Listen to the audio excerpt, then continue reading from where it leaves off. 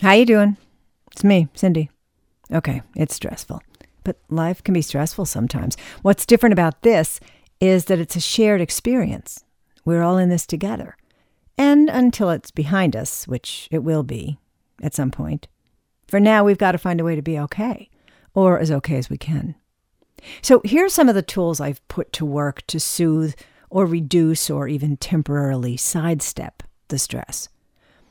The first and most important for me is keeping connected to my family and friends. Isolation can be a challenge. Okay, painful, hard, sad, but if I'm committed to keeping myself and the ones I love safe, then it is what it is. But it doesn't mean that I have to sit alone in the house with the blinds down. Hell no. If you listen to episode 48 on staying sane, astronaut Scott Kelly said one way to cope with isolation is to stay connected to people. I'm all about that. This week, through the saving grace of technology, I got to have face-to-face visits with Catherine, Lane, and little Fiona, my mom, Jill, Marissa and Mason, Miranda, Dawn, some group chats with Brett and Donna, and with Patty and Adele, plenty of phone time, Bob, Mary, Megan, Jim, Judy, Keith, Doug, Paul, Debbie, Moses, texting with Laura, Anthony, Pam, Liz.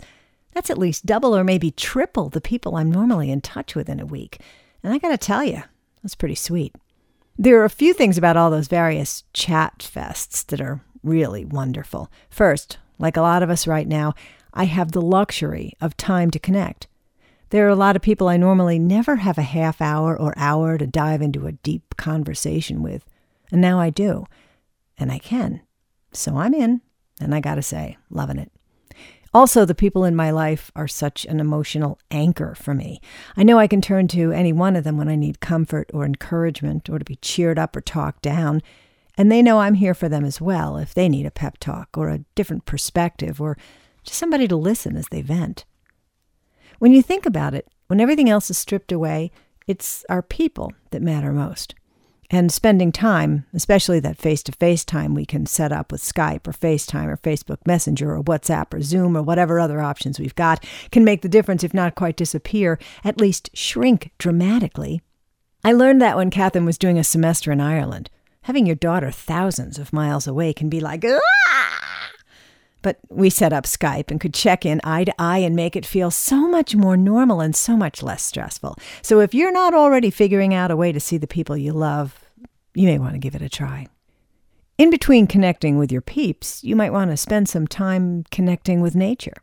Yeah, that also came up in episode 48, but it's worth saying again. And if you heard the last bonus episode, 3 minutes peace, you know what I mean. That was just the sounds of nature. The breeze making the chimes ring, the birds singing their little hearts out. It was so calming and so charming, I had to share. It reminds me of the purpose behind Japanese forest bathing, treating yourself to some time in the sun, spotting the first daffodils and early flowering bushes, watching the progress of buds on the trees getting fatter every day. Is it me, or are the birds going just crazy singing this year? Maybe they really are, or maybe it's that I'm more aware and way more appreciative. But I know I'm finding them very soothing. I'm on a search for soothing. To help keep shifting my perspective from dark to light, looking for the silver lining, watching and listening for tiny joys that keep my optimism from fading. So I head out, and aside from being soothing and beautiful, it's also really good at redirecting my attention from what's wrong to what's really okay. But what about when you can't fight off the stress anymore and you're on the verge of collapsing into a heaping pile of sobbing your heart out? You could go for it. It's not a sign of weakness or surrender or failure or embarrassment or mental collapse. It's your body's way of reducing stress. See? It's good for you. Turns out there's a lot of science behind why crying is good for you.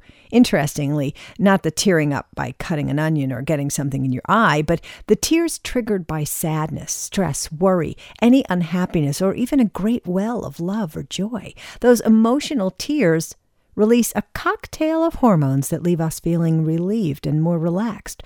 So if you feel a wave of tears coming on, don't fight it. Think of it as a cleansing, a natural catharsis, your body working to level itself out. And even though you'll have to suffer ugly crying face, you'll feel better afterwards.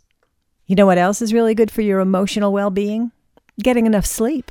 But if worry or just a racing brain is holding you back from slipping into dreamland, try being grateful. Not for staying awake, but for what you have in your life that's good. There's a line from a song in the movie White Christmas where Bing Crosby sings to Rosemary Clooney, "If you're worried and you can't sleep, just count your blessings instead of sheep." Okay, I never counted sheep, but this still makes sense to me. And science says it'll help you sleep better and longer, which helps to smooth out your nervous system. Thinking about all that's good in your life, and no matter what troubles we're facing at any given time, there's always good, even if it's just being tucked in bed with the day behind you. Also, it helps sleep come easier if you turn off and back away from screens at least 2 hours before bedtime. Because, and I know I've said this before, but it deserves to be said again, the backlit display of your anything, or phone or tablet or computer, can suppress the production of melatonin, which is the king of your body clock, by over 20%. Melatonin regulates when and how much you are asleep or awake, and getting enough sleep can make all the difference in how you manage through challenging days.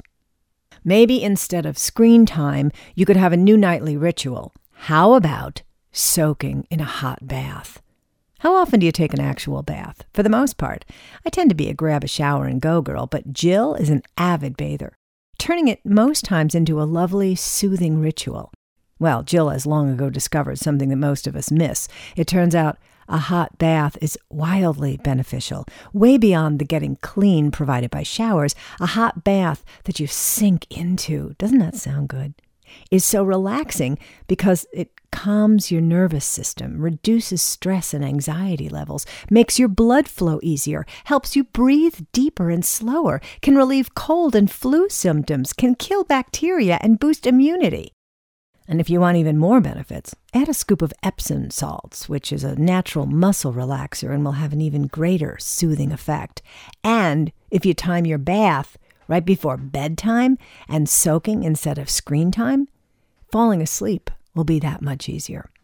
Another way I'm corralling stress as best I can is to cut way down on the newsfeed.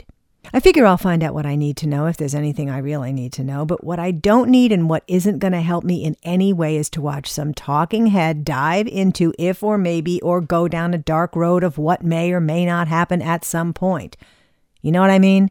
Give me the hard facts and then just shut up. I know there are news junkies tuning in and getting a steady diet of supposition and possibilities and potential disasters, but other than kicking an adrenaline and feeding an already on-edge population, what good is it doing for anyone other than the news media that's cashing in on soaring viewership? It's their business, but that's messing with my well-being and maybe yours. So just think about that and maybe skip the news feed and see if your stress level doesn't magically diminish to any degree. I read another idea for chillin'. It's an interesting brain exercise to talk yourself down.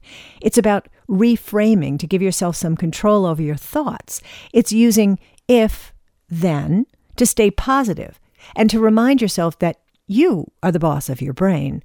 Think of a challenge or concern like, if I can't go see my daughter, and pick a positive solution or response, then I will make her download Skype and visit that way. Or, if I get overwhelmed with sadness and worry, then I will give in to a long, lovely, stress-releasing cry. Now you try it. If, then. Think of it as a make-your-own mantra. And one last thing, speaking of mantras, meditation has come up in several of my face or phone calls this week. Jill, of course, meditates daily and has for years, but I've always had a hard time getting my monkey brain to quit swinging through trees and sit still. Paul was saying that he uses an app called Insight Timer, which actually talks you through guided meditations, so you're not on your own and less likely to wander down another path. Mike uses the Headspace app, which he likes because it has a bunch of options for happiness, mindfulness, coping with stress, which is really the goal here. There's also the app called Calm, and dozens of others, but the method that sounds the best to me right now isn't an app at all. It comes highly recommended to me by Brett, who explained the whole thing about color meditation, which the name alone makes me feel better. She says you start with the color red. Imagine it in your toes, flowing up to your ankles, your legs, all the way up, filling your body to the top of your head, and then start back at your toes with orange, then yellow, green, blue, purple, and finally, clear white light, filling up your body. And by then, I'm going to imagine you must feel pretty darn good. I haven't gotten to the white light part, actually. I only got as far as red up to my toes and then I fell asleep. But, sleep's good too.